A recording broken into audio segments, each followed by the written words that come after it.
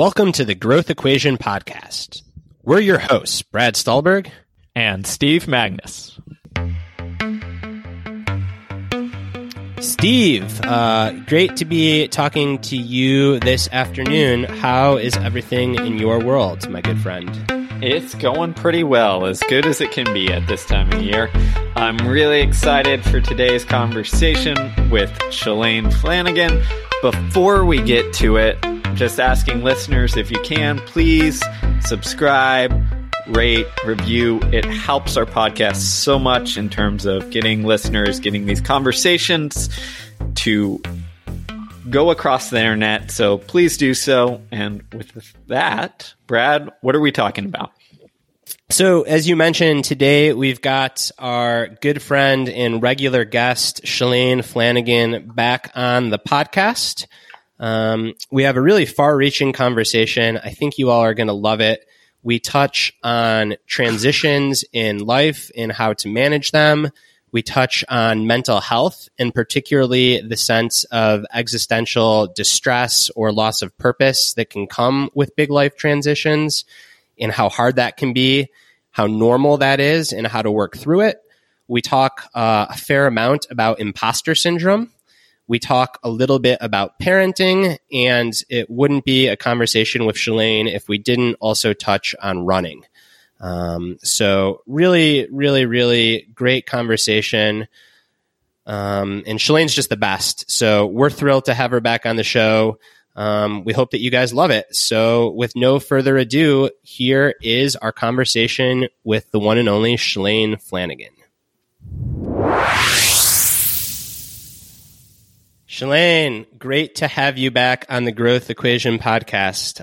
Really appreciate you joining us yet again. How is everything in your world? Yeah, thanks for having me back on to chat. Everything is going pretty good. Considering the times that we're in, everything is, advancing, I think, in terms of just being busier and a little more productive, and navigating what the next year is going to look like, and kind of, trying to set some plans in motion of what is to come in 21, but also obviously very cautious because we know things can change. So trying to embrace the unknown, but plan for the best here. I love it. So that kind of gets us into one of the topics that we want to talk about, which is transitions, which maybe your answer is prepare for the unknown, but, embrace what you can.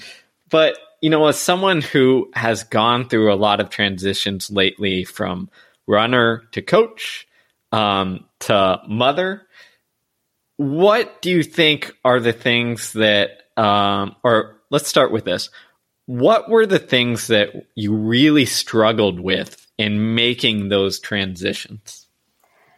Well, starting with, being an athlete, I think the hardest part was just trying to figure out, well, what's my next purpose in life? Being an athlete is such a singular focus, and you have to be all in to be great at that job. And every waking minute and hour and day and year is kind of set towards, in my case, making it to the Olympics or winning a major marathon title. Those were my goals. And that sense of purpose was so strong and ran so deep for so many years. Fortunately, I had, great mentors and a family that planted the seed quite early that there's obviously going to be a transition and there's going to be an end to athletics, and that it's not a forever thing at that level, at the elite level. But even as much as you prepare for it mentally for that transition, it's still regardless very hard. And I felt really fortunate that I did have the goal of becoming a coach once I was done as an athlete. But that being said, it's just still uncomfortable. It's still really hard. And I think the last year, now that I have time to step back and look at it, I retired about a year ago last October, but I had about a year transition of 2 knee surgeries. So I couldn't run, which to me is like my form of therapy and mental health. So that was taken away from me, coupled with the fact that I didn't know when exactly I was going to retire and switch to coaching. It was kind of an unknown. I was trying to feel out when that was going to happen. So I call it like the year of purgatory, where I was just kind of left in this weird space of not setting my intentions. And for me, I mean, everyone's different, but I needed that conclusion and that date of saying like, I am done with athletics in order to move on. And the good thing is that I didn't have any regrets with my career. I felt very fulfilled in what I had achieved. I exceeded all my expectations when I, started out as a little girl running. I exceeded what I ever thought I was going to, hope for myself and dream and achieve. But, like I said, regardless, it's always uncomfortable. And I think just like acknowledging that it's hard and really leaning into the support system was huge for me. But still, that all being said, I think now looking back, I still had moments of definitely probably some low grade depression, and days that were just really dark thoughts and really uncomfortable, bad feelings. I think at the time I didn't want to admit that to myself that I was feeling really depressed, but now looking back and how much happier I feel on a daily basis now, I can kind of say, yeah, I think I had some depression. And I think it was really highlighted well for me recently. I don't know if you guys watched this, but on HBO, there was this great documentary called The Weight of Gold. And it specifically featured Michael Phelps, as we all know, this incredible swimmer, Olympic swimmer, and most gold medals, I think, ever by an Olympian, and some other athletes like Apollo Ono. And they all went into how, the transition when being an athlete is concluded. It's super uncomfortable. And a lot of people do fall into depression because they don't know what to do with themselves next. They have, their question is, what's my purpose now? And people really struggle with it. So yeah, that being said, switching to a coach, once I finally retired, I was very excited about it. But then it was also once I finally accepted that my running career is over, there's also that transition of all of a sudden being in this authoritative role with the athletes. And some of these athletes were friends and colleagues, and transitioning into being a person of authority and then telling basically my friends what to do could also be a little uncomfortable and awkward. Fortunately, most of the athletes on my team are significantly younger than me now. So every time we get like new athletes, it feels a little bit easier to be Coach Shalane instead of just, friend and teammate Shalane. And this whole year has been an unprecedented year. And it's my first year of coaching with COVID and having to navigate the athletes through a really tough period where they had their ultimate goal and my goal as a coach to help my athletes make Olympic teams. That was taken away, and having to deal with the grief and sadness of losing that goal for all of us. Even as coaches, we grieve the loss of the dreams for our athletes. And, I know, Steve, you can talk to that a bit. Obviously, with the NCAA athletes, they're experiencing that. And we were saying before we started how just the unknown and the changing and the variability is extremely hard. They'd rather know cold cut, hey, is there a season or not? They'd rather have that than the yes and no's and the ups and downs. So yeah, this whole first year as a coach was also challenging in the sense that we've never experienced anything like this ever in our lifetime. And so trying to navigate all of that while being a first year coach. And then on top of that, to me, a big blessing and distraction this year was becoming a mom, to be honest. Because the Olympics were taken away, I was granted this gift and this silver lining of having an abundance of time with my newborn son, Jack. And I think for me, that has been such a healthy distraction and one I never would have seen coming. And, a lot of people say how this has just been like, they can't wait for this year to be over. And it's been such a terrible year. But in a way, it's been one of the biggest years of growth for me, and actually a huge year of just a lot of happiness on a personal level. And, some major milestone achievements have been achieved despite, all this negativity. But as a world and as a nation, there's obviously been a lot of loss. So I'm not, insensitive to that, but it's been, let's put it this way. It's been a really strange year. I've had so many highs and lows that have been pretty extreme. So that's a long-winded story of my. There's so much great stuff to unpack there. I'm jotting down some notes. I want to talk about coaching and moving into coaching and feelings of imposter syndrome in with parenting, and just how you hold all these emotions at once, as you were saying at the end there, of some really high highs, but also some really low lows. But even before that, coming back to transitions, because I think it's really important to note those feelings of depression, because a lot of people right now are going through transitions, and on multiple scales. There are people that are losing their jobs. There are people that are, for the first time, scared about losing their health. There are people who know people that have lost their health due to COVID. There are people that have lost their lives. And without being dramatic, I would say going from being a world-class caliber athlete to retirement is probably second only to the transition of losing a loved one. And I haven't yet had kids move out of the house. I can imagine that's also a huge transition. And, I guess an entrepreneur, maybe with a company that shuts down, like it's on that scale, if not greater. So you mentioned that when you were in the midst of it, you didn't necessarily think that anything was so wrong. But now looking back, what I'm hearing you say is that you realized there was a particular gray area. Are you comfortable sharing a little bit more about what was going on inside your mind and your emotions during that gray area? And then if there were specific things that you did that helped you work your way through that, and or was it just a matter of hanging in there and time running its course? Yeah.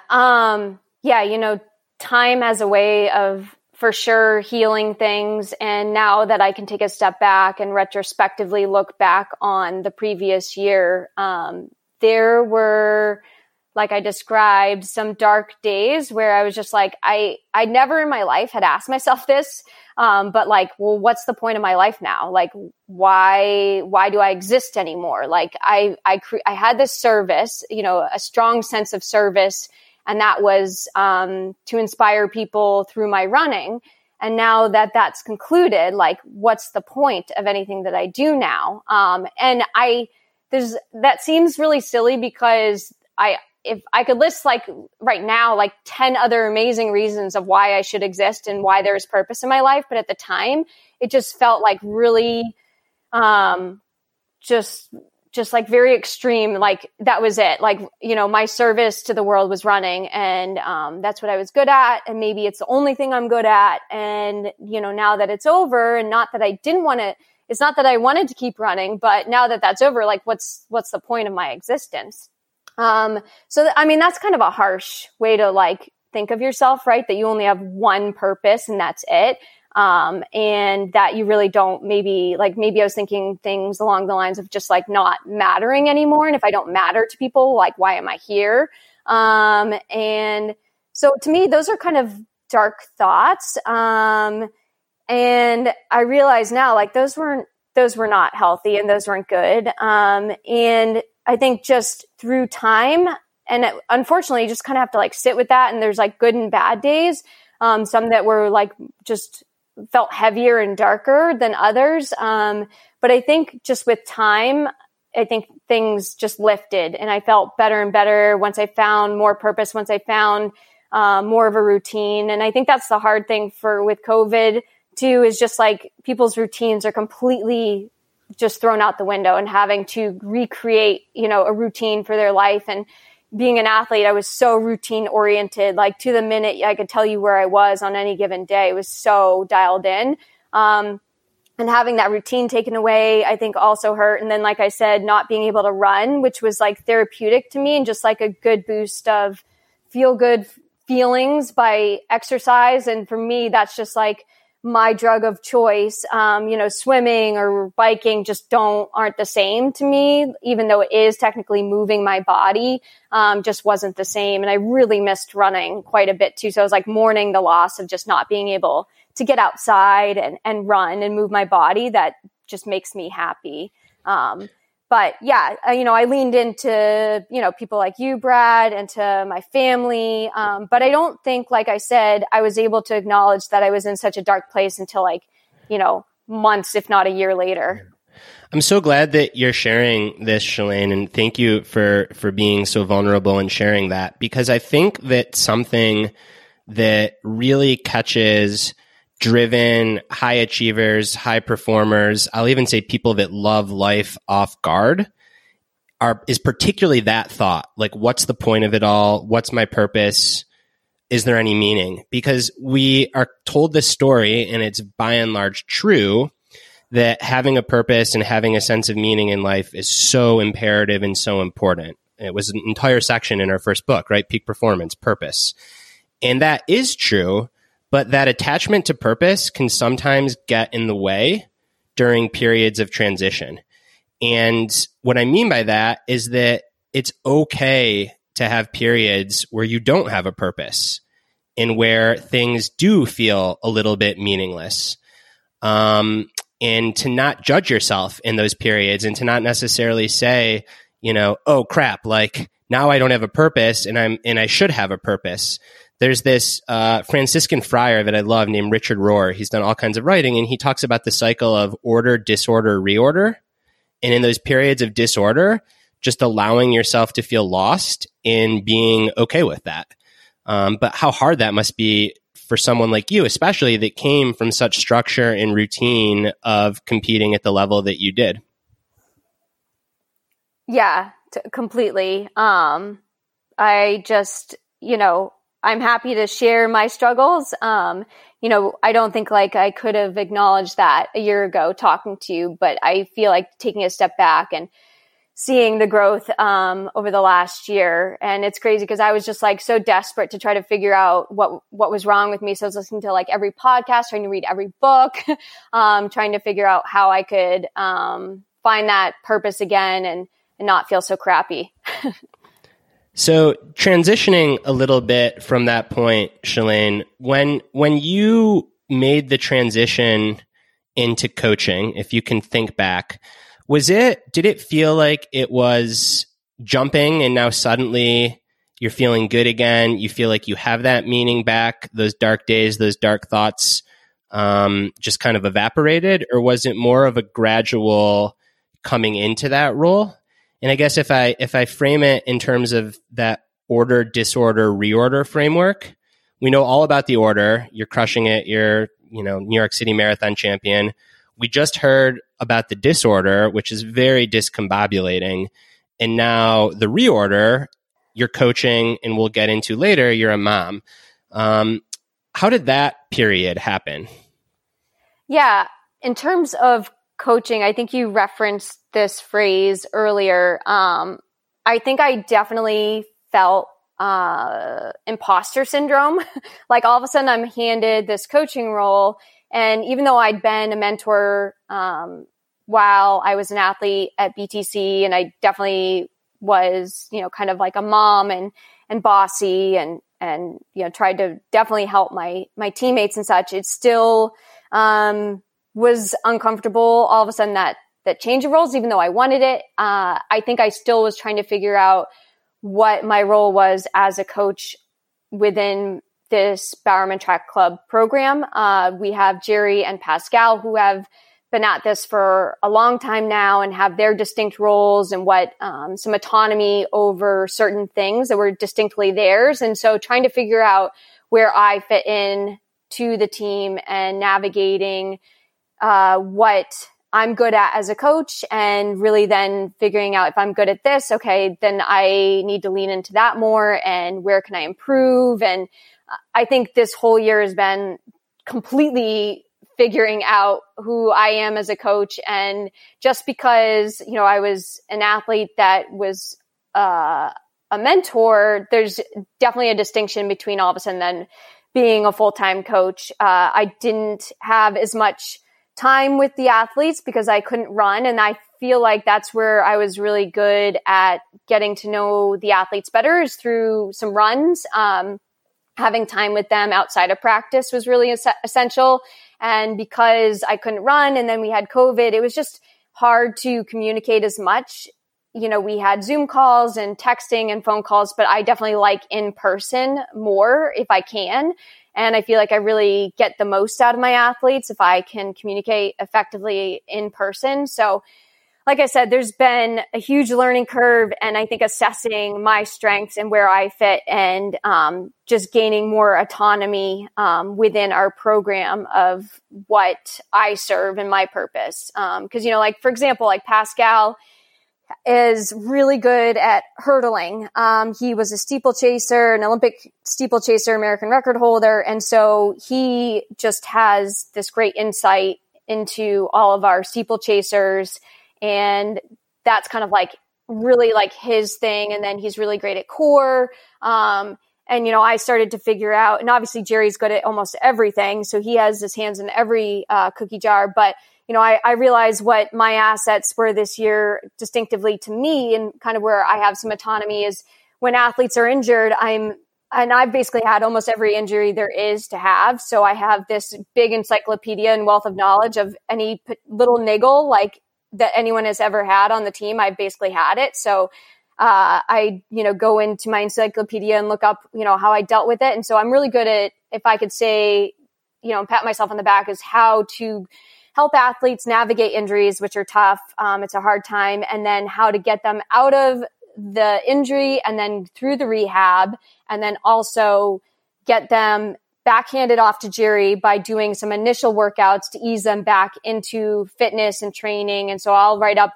the protocol for the rehab and, you know, what they're doing in the pool or the elliptical, and then how do we transition that into real running again? And then, you know, a couple weeks worth of running and some of the workouts that I designed for them. And then I hand them off to Jerry, who then throws them into the group, you know, back again. So just learning like where I fit, was something to figure out this year, because we obviously have three of us and we all have good strengths and weaknesses. And, you know, communication is one thing that I think is a strength that I check up on. You know, the injured athletes are always having the hardest time. And if they feel neglected, it's really hard time period. So having someone check up on them, you know, every day really, I think, makes a big difference in their recovery. So you have two of the best coaches on the planet that you're joining, right? And you yourself are coming from being one of the best athletes on the planet.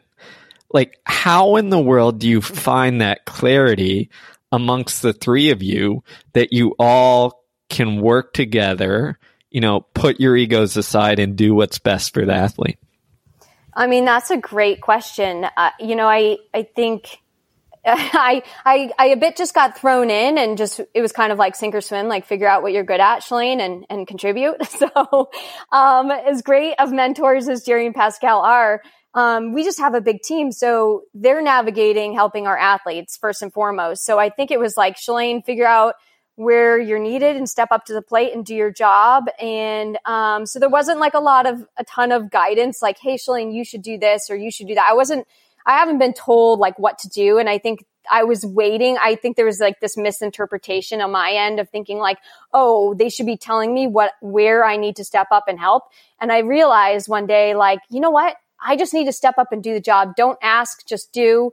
And where you're needed, step into that role and do the best job you can. Ask for help and assistance if you need it from them. But really, it's just like, you see a problem, go and attack it. And so there's no ego. Like, everyone just wants everyone to be taken care of. And like I said, we do have a big team. We have like basically 20 athletes and at a high level, and they all need care all the time. So it's a big job. And I'm happy that there's three of us, because we are big and they deserve a lot of attention and they need it. So yeah, I guess my mindset going into coaching was like, oh, I'm going to be told what to do. And but that's not the case. It's really just step up and work hard and, ask for help when you need it. But if you see a problem, just attack it.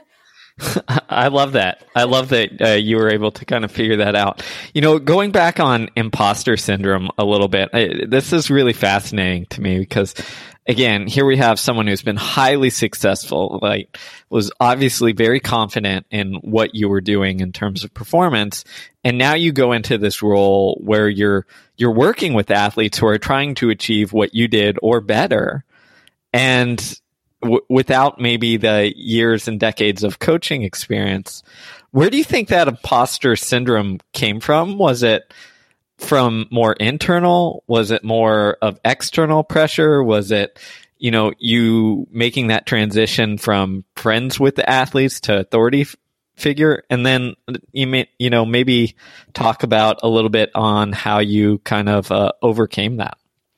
Yeah, so I think it's all of it. I think it hit me like I felt like a little bit of an imposter when I went to like the US championships and to the world championships like last summer, and people were calling me coach. And I'm like, I would look around, I'm like, wait, what coach are they talking about? I'm like, oh, that's me. Like they're referencing me. And clearly I felt like a little bit uncomfortable, like in that transition and acknowledging that I truly was a coach. Like, I don't know why I felt that way, but I think with time and feeling like the athletes respect me and respond to me, and it probably was that a lot of them were teammates of mine. So all of a sudden that role, I felt a little bit uncomfortable being authoritative and kind of really telling them certain things maybe they didn't want to hear to just be effective. I think that just put me in a position of feeling like, I don't know, I'm used to being their friend, and now all of a sudden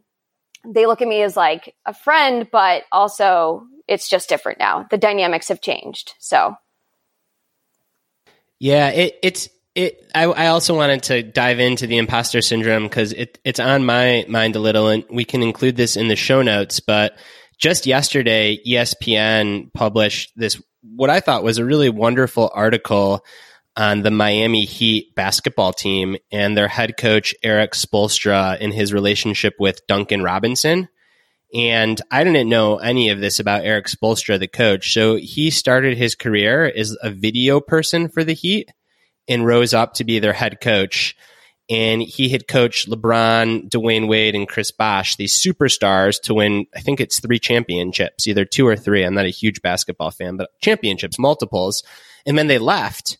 And he just had this crushing weight of pressure on him. And now, fast forward to today, the Heat have this player named Duncan Robinson who didn't even start his senior year of college, got undrafted, signed with the Heat, and is now starting making 3-pointers on this playoff team. And the whole story was about how Eric Spoelstra could relate to Duncan Robinson, because even though Spoelstra wasn't a former player, he had that feeling of imposter syndrome that he could then share with Robinson and say, hey, you just have to show up and get over it. So it's a lot of preface for my question, which is, do you lean on your ability to relate with the athletes often because you walked this similar road and you know what it feels like to train that hard and to care so deeply about winning and to be so in touch with your body that you feel every niggle? Or do you try to remove that so you're not necessarily connecting with them on that level, but much more from a coach looking down? That's a good question. I think my coaching style is evolving, but I think I lean into knowing what I know at the moment. And I would say I offer a level of relatability that is different than Jerry and Pascal. They're further removed from being athletes. And I feel that when the athletes are struggling, they probably come to me more because they know that I understand the struggle because I'm so close to it, and they saw me struggle as an athlete, and they just, I think they feel comforted by the fact that they can talk to me because they know I've been through what it feels like to run 100-mile weeks, what it feels like to be in the dumps with an injury, to feel extremely tired, to be worried or stressed or pressure. It's it's so fresh in my legs and in my, mind and in my heart. All of those experiences are so still fresh to me, that I feel like that's what is a strength of mine for sure in my coaching style, is that I have a lot of compassion for what they go through. And I hope that's a strength. I mean, hopefully I'm not too soft on them, but to be honest, these type of athletes in general need to always be held back and not pushed forward. So if anything, I'm the one always advocating for a day off, or, nipping an injury in the bud, by, changing the training plan. So I hope that that's what I can offer in general, is just a voice of reason, because of my relatability is just so fresh right now. So you're in a very unique situation where you're one of only a handful of professional women coaches in the world of track and field. On the distance running side, I can think of Julie Henner comes off the top of my head, but you're now put in this situation where you're, front and center, and it's, women in head or women in coaching positions at the professional level, women in head coaching positions at the collegiate level is something the sport has often struggled with. What do you feel is your responsibility, and where do you think, how do we get better at this or open avenues for others in the future? Yeah, Julie Henner, was the only professional female coach that I remember witnessing while I was an athlete. And she coached Jenny Simpson to a world championship in the 1500 meters. And I remember thinking to myself, she's the only female at this track other than the female athletes. And I noticed that early on. And I remember thinking why isn't it more popular to be in this profession? And then I started looking at the NCAA and, the lack of females. And I don't know that I have an answer to why. I know the NCAA can be a bit hard on women, especially if they have children, and the amount of travel that's required and recruiting. It's a very time consuming job, and not as much room for family if you have multiple kids, and just depends on your support system and how successful you can be trying to do both. So I know that that's something to navigate. And then, at the professional level, it's in a way, I always think you can't be what you can't see. So it's not really been presented in the minds of many women, potentially just because they don't see any other women to emulate or, in that capacity. So really, like you said, Julie Henner, the only other, female right now, I'd say is Lauren Fleshman with Oiselle. And it's wild, showing up to some of these meets in the past year to 2 years. I look around and I don't think about it when I head to these meets, I'm going to be the only female. But then I look around and I look at my surroundings and I'm like, wow, yeah, no, it's really at the World Championships in Doha. I think I was the only female coach, and I hadn't technically retired at that point, but I was, there as a coach. I had a coaching pass to help with the Bowerman athletes. And yeah, I looked around. I'm like, man, I hope in 10 years, if I'm still doing this, that this isn't the case. I hope that there's some diversity in this arena, and, not just for the sake of diversity, but that there truly are great female coaches that are worthy of coaching. So yeah, I think it gets back to you can't be what you can't see. And I hope that, my transition can showcase that you can be at a high level as an athlete, and you can make that transition to being a high level coach.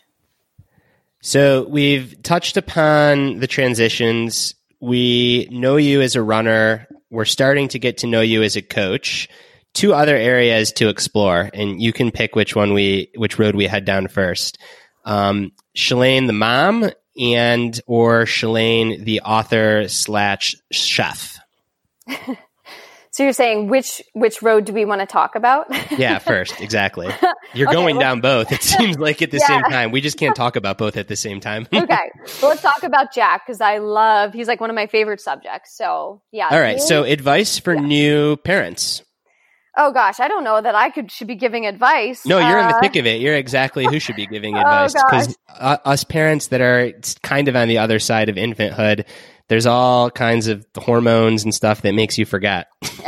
Yeah, no, that's true. I don't know. I think the biggest adjustment having been an athlete, is, sleep was such an important part of my training. It's like, like eating your vegetables, sleep is recovery. It's the best form of recovery. So, being a new parent, my husband and I had been spoiled for many, many years of just, getting adequate amounts of sleep, feeling amazingly refreshed when we woke up and functioning at a very high level for many hours. And that was abruptly taken away as a parent and, parent of a newborn. And that is the one thing that, I miss probably the most in my former life. But other than that, Jack has been a big upgrade to my life. He has we talk about purpose, to me, he's like the ultimate point of life for me. It's like the point and the purpose of why I get up, and he's like such a fun purpose. And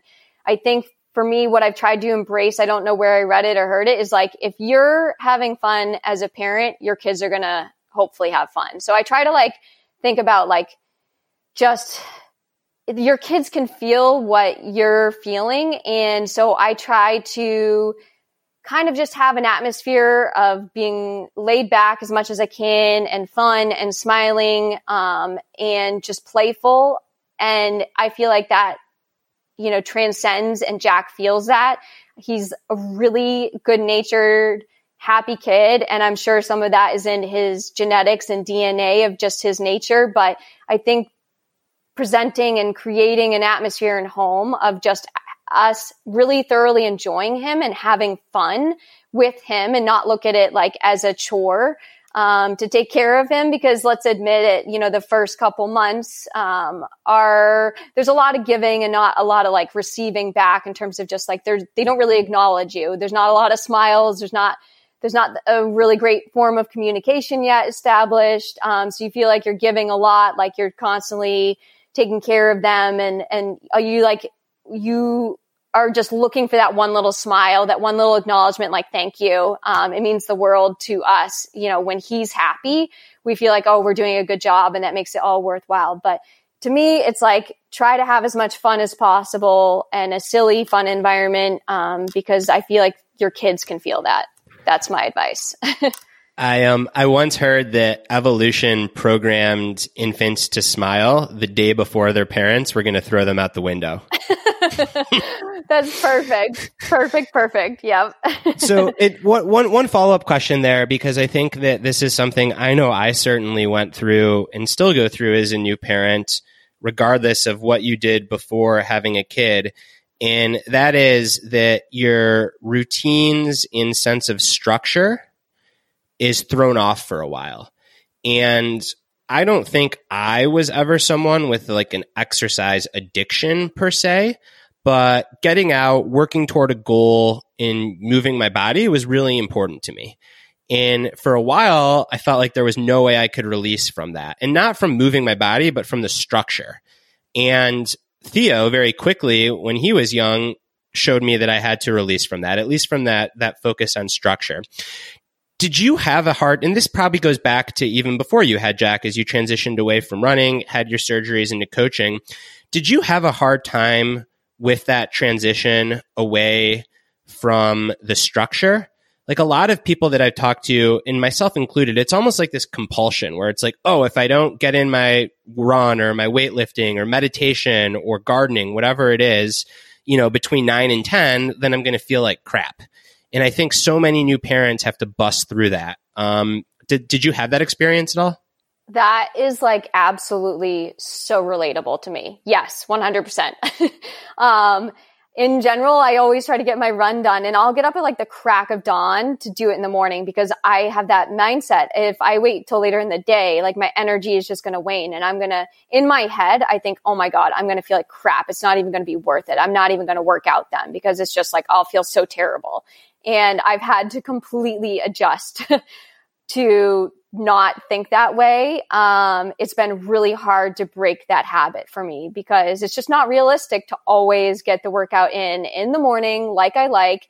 My husband is super supportive, and he realizes that like that's like my little key to happiness is trying to do that. So we attempt to always make that happen for me. And he fortunately does like to work out later in the day. He's not necessarily a morning person. So we complement each other well in that aspect. But the reality is I've taken off a lot of days just so that I can spend more time with Jack or be there for when he needs me. And I don't love it. Like I used to feel super guilty about it. And I'm like, why do I feel guilty that I'm not running?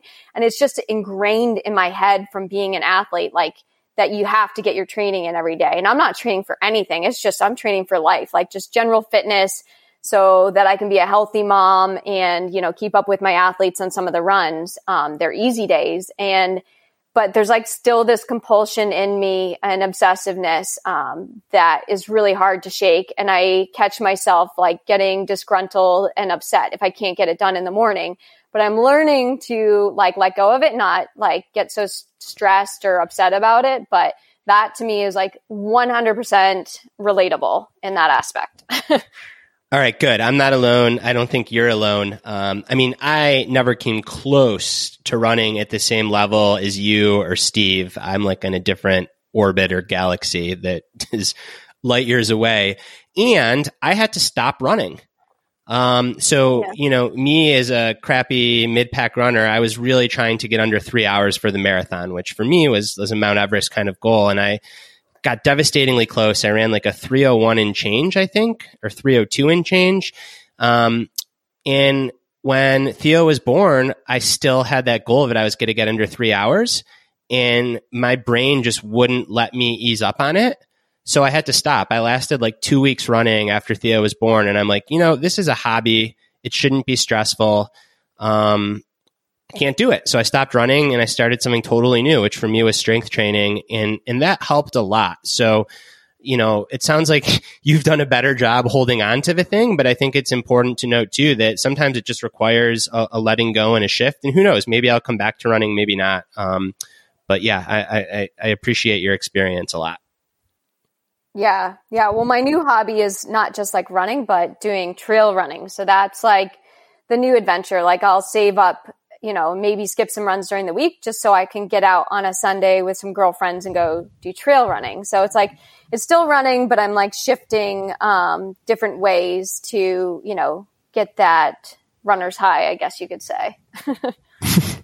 Yeah, it's interesting because like Brad, you just mentioned you'd had to give something up, but then you replaced it with, granted, the exercise is different, but it's still the thing, right? You still have this thing in your life that gives you that runner's high or that exercise high. You know, it's interesting hearing you guys talk about this. Obviously, I don't have a kid, but I know that same obsessive pull and how powerful it is and how it can make you a really great athlete or really good at what you do. But like really bad at everything else. Yeah. But here we all are like talking about how we struggle with it and like shift it to a degree, but we can never fully, I don't think, like let that thing go. It has to almost like shift somewhere else. 100%. I'm so like, I never thought of it like that, but it makes total sense. So for me, going from 3:01 or 3:02 down to 2:59 required so much effort. So I just shifted into a sport where I was starting, you know, at the equivalent of a 12-minute mile, trying to get to an 11-minute mile. So I could still get my fix of personal progress without it being so challenging and stressful. That is 100% what I did. So on that topic, I have a question for Shalane, because I think that's interesting because you've just shifted your goals. And Shalane just mentioned that she like went into trail running, which is something that I've done more often now as well, is get off the roads, get off the tracks, go going to the trails. Do you think a little of that, Shalane, is due to like the ingrained competitiveness, the ingrained knowledge of like splits and miles and all that stuff, and going on the trails gives you some like freedom and some novelty away from that? Absolutely. I think, when we can't help it, Steve, we go on the track and all of a sudden we start like checking our watch. Like I can't help it. And I know that about myself. So, and I don't want to compare myself to the former version of, athletic version Shalane. So just new territory and something new is so refreshing. And I have no desire to compete in trail running. I just genuinely, I think when I was a professional athlete, I was so restricted as to where I would run and, very, just felt like I was missing out on certain things. Like I always wished I could go on these cool runs up in the mountains that I would like sit in, wherever I was stationed at high altitude and look up at these mountains. And like, man, those mountains are stunning. I wish I could go up and run there, but I was too afraid to hurt myself. And as a result, have poor performances because I was negligent about my body. And now that like, I obviously care about my body, but I don't feel this self-preservation of protecting my body. If I roll an ankle, like, oops, I'll take off a few days, not a big deal. It was devastating to hurt yourself as a professional and also consequentially like monetarily. It's a whole snowball effect. The repercussions were too great. And so I used to sit at these high altitude camps in like, Switzerland and, these most beautiful places. And I used to sit there and like just drool over thinking about running in the mountains and exploring. And I love being outside. Like my perfect day would be to just literally be outside all day in the mountains and on trails. So it kind of gets that fix for me of doing something I've always wanted to do and dreamed of doing. And then just being outside for hours on end is just my jam. So, to me, it's just like the perfect new little exploration in sport. And I'm already dreaming up like where, once I can start traveling again, like there's a like bucket list of just some races that I'm starting to look at that, just to enter, just to be a part of the atmosphere. But to, just go explore some epic places around the world, in the mountains would be incredible to me. Do you, and please be honest, Shalane, do you ever have the thought in passing of, like a couple of years from now, my knees will be healed up, I'll be 40, I could go win a Masters World Championship? Has that thought ever crossed? No. Okay. Sorry for planting it then. No, I mean, it's funny, like, it's because of all those years of training, like I know that I could get back to a decent place of fitness pretty quick. So it's always good to know. But my desire to ever really get truly fit again would only ever be if like my team needed me to be a rabbit and pace them to, certain standards or whatever. But I'll be honest, like that's a lot of work because they're really apparently really fast now. So I thought, I could rabbit a few of them to some of, their American records, which I've done for Shelby before, but now they're just too fast that I can't even help like rabbit. So that's kind of like deflated my dream of ever getting moderately fit again. Because they're too good now and they have each other. Apparently it's like they don't need me. So yeah, that dream has been crushed about being a BTC professional rabbit. That's gone. So, well, welcome to the coaching club. When I started coaching college athletes, at first all I did was rabbit my men's team. And then it slowly degraded until I said, okay, I'm going to stay in good enough shape to rabbit my women's team. And then it just gets to, I'll go on some easy runs and we'll feel good about myself and all that. But Brad, I hope you were listening there because Brad always tries to push me to get back into like marathon racing. And I say the exact same thing you did, Shalane, which is like, I know what it takes to get there. And at this point in my life, I don't have any desire to do that. No, there's too much like sacrificing of time and dedication. It takes a lot of work and I respect how much work it takes and it's not easy and it can be fun, but I've already had that fun. I'm done with it. Well, to defend myself, for those of you that haven't stayed at the same hotel as former world-class runners, Steve knows where I'm going with this. Before we launched Peak Performance, we were at this hotel in Boston, and it was just a miserable morning. It was rainy. We were downtown, so there wasn't a good place to run. This is back in my running days, and I went on the treadmill for a shakeout 8:30 pace, just get the nerves out before our book is officially launched into the world.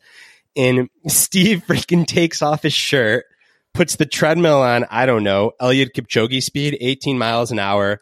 The whole gym is shaking. And Steve is like tweeting about our book from the treadmill while he's breaking the machine. And I can't get that memory out of my mind. So that's why I push Steve to run fast, because if that's an easy run, the next time we launch a book together, I want to see what Steve at a hotel gym doing a hard run looks like. That's awesome. It's a good memory. But that's, go ahead, Steve. Sorry. I was just going to say, but that's like, there's this understanding of the nuance of it. Like, and Shalane knows this, like to get to like 80%, which is still really freaking fit, compared to most in the world, isn't that difficult. But to go from 80 or 85% to 95 to 100 is so hard and takes so much work. So what you're seeing there, Brad, what you saw was God's gift and talent going most of the way and decades of training, and that's it. But the rest of the way is just so hard. And it just, like, I think it's like knowing what you're getting into. And this goes beyond running, is it's like knowing if this is the thing that you want to pursue, it's knowing what it actually takes and being honest with yourself if you want to commit to that. Well, I think both of you, because a question that I sometimes get asked is, why don't you post about any of your workouts? Or why do you never post videos of you training or pictures? And it's because I hang out with people like you. So like, I'm not an athlete. My writing orbit looks at me like I'm the best athlete on the planet. And I'm just shaking my head like, you guys have no idea. Stop posting about your 15-mile run at 8-minute pace. So thank you guys for keeping me humble. So, okay, on writing, it's the last big topic that we wanted to chat with you about, Shalane. I know you and Elise have something in the works. I'm not sure if you can say more yet, but if you can, we'd love to hear about it. And if not, we'll hold off on that for another time. Oh no, I can talk about it for sure. We are set to publish our third cookbook. It is a breakfast cookbook. It's called Rise and Run. We realized that our fans, well, let's just put it this way. Runners in general and endurance athletes love breakfast. They always want something before the run, something after the run, and then they want like a brunch. So there's like 3 breakfasts in a day for a lot of, endurance athletes, and runners specifically, I think, just crave a good breakfast. So this goes beyond just food. It's also a bit of a training manual, more information sharing from my career, some of the gurus that I use as resources, including yourself, Brad, and, my physical therapist, Pilates instructor, just a lot of great information beyond, how to cook and how to fuel well. But there are obviously some really drool-worthy recipes in there that we're super pumped about. But yeah, there's just more to it, sharing more of ourselves. We're in the midst of finalizing and submitting this book, and we just did a bunch of photos for the book because, I like cookbooks that have great photography. So we've really taken the time to do some great lifestyle shots of where we are living and running and just like life in general, including our kids. And so it's an all-encompassing book, a lot more information beyond just food, which obviously is really important. But I think it's going to be fun to share with people more of the training and like mental aspects that go along with it. Speaking of imposter syndrome, you always give me imposter syndrome because it's a good real live in real time demonstration. Every time Shalane says something like that, I get imposter syndrome because I remember the first time you reached out and you said, "Hey, can we chat about some of the things I'm going through?" I'm like, "Yeah, but I don't have anything to offer you." So I think it's good just to come back to that we all experience that quite a bit. All right. So my follow-up question to that is, and I'm not going to lie, my brain was going here anyways to set this up. So if I zoom out and step back and look at the last 10 years, even the last 5 years of your life, it seems just like a crazy freaking whirlwind. So top of your sport, retirement, a brief foray into broadcasting, coaching, 2 books released, 2 books hit New York Times bestseller list, adopt a child, new parenthood, working on another book project. And again, this is all within 5 years. And I get that these are good things and it's not like a cancer diagnosis or terrible things, although there were 2 knee surgeries in there. Do you feel like you've got like this, earlier in the show, I wrote down, you said like the athlete Shalane. Is there like a Shalane that just is steady throughout all of this? Well, what do you mean by steady? Like, do you have a sense of self that is deeper than all of these different roles or lenses that you wear? The way that I'll say it is this. My grandma once told me that she looks in the mirror and like she sees this 85-year-old body, but she still feels like a 30-year-old kid. When you look in the mirror, you see yourself with your writer's, I guess writers don't wear hat, but your writer's outfit on, or your singlet for racing, or your collared shirt for coaching, or your barfed on shirt for parenthood. How do you stay in touch, or do you feel like you have this sense of identity that's underneath all that? Yeah, I don't even know how to really answer that, I guess. I think it gets back to what we were talking about a little bit earlier, is that I think I've just been led by like surrounding myself with really good people. And I feel like I'm just like, I basically branch out in areas where like I'm gravitated towards like the people and those interests. But I guess I don't look at myself and think of myself as any one of those things. I'm just like this potpourri mix of a lot of things. But I'm led by, I think, the circle of people that it involves, like how I spend my time, like with the people that are in those like, entities and those categories, I guess you could say, is like what drives me towards them. Like why I want to stay with BTC and coaches, because I just genuinely love the people that I get to work with. And that just leads to, I think, great things. And so I think I'm just like led and driven by just surrounding myself with good people. And I feel like that's the way to go. And like we were talking about, that is like, you want to just always be interacting and surrounded by people that make you happy and excited and challenged. And, so if I look at myself in the mirror, like I don't think of myself as any one of those things. It's like a good potpourri mix. And I think it's I'm just driven by surrounding myself and being with those people. So that's what gets me excited to do whatever I do. That makes sense. I don't even know if that's an answer. No, it's a brilliant answer, because I was gonna ask you if you struggle with that identity component as well, and I think you like captured like one of the best pieces of advice you could give anyone, which is like you aren't all of those, like you're not one of those things singularly. You're this potpourri mix of all of these things that you do. Because, tying this back to the beginning, you mentioned the documentary Weight of Gold, and a lot of that happens because we tie our identity so firmly and strongly to one thing, and then when that one thing is gone, like we're kind of left with this hole. And what I'm hearing from you is that like you have all these different interests and you allow yourself to explore them.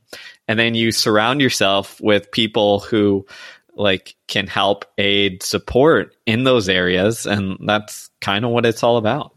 Yeah, totally. And as we've talked about, you can only go all in at certain times. And I feel like, it seems like maybe that's like a lot on the plate. And so you wouldn't be that good, because if like you're too diversified, then the quality of the product goes down. But because I surround myself with such good people, they don't like let me fail or let me not produce something that's wonderful and great. And then I think just like the seasons of just what I do seem to complement each other well. Like I obviously have to do quite a bit of planning to make it happen that way. But, there's certain stretches that are just like I'm all in on the book right now because we have a date that we have to hand in our manuscript. But fortunately, like our athletes are on a break right now. So, as we talked about that pendulum, swinging, it's, fortunately there's certain areas that, during the calendar year, I can go all in so that I make sure and guarantee it's a good product. But that being said, that support system, and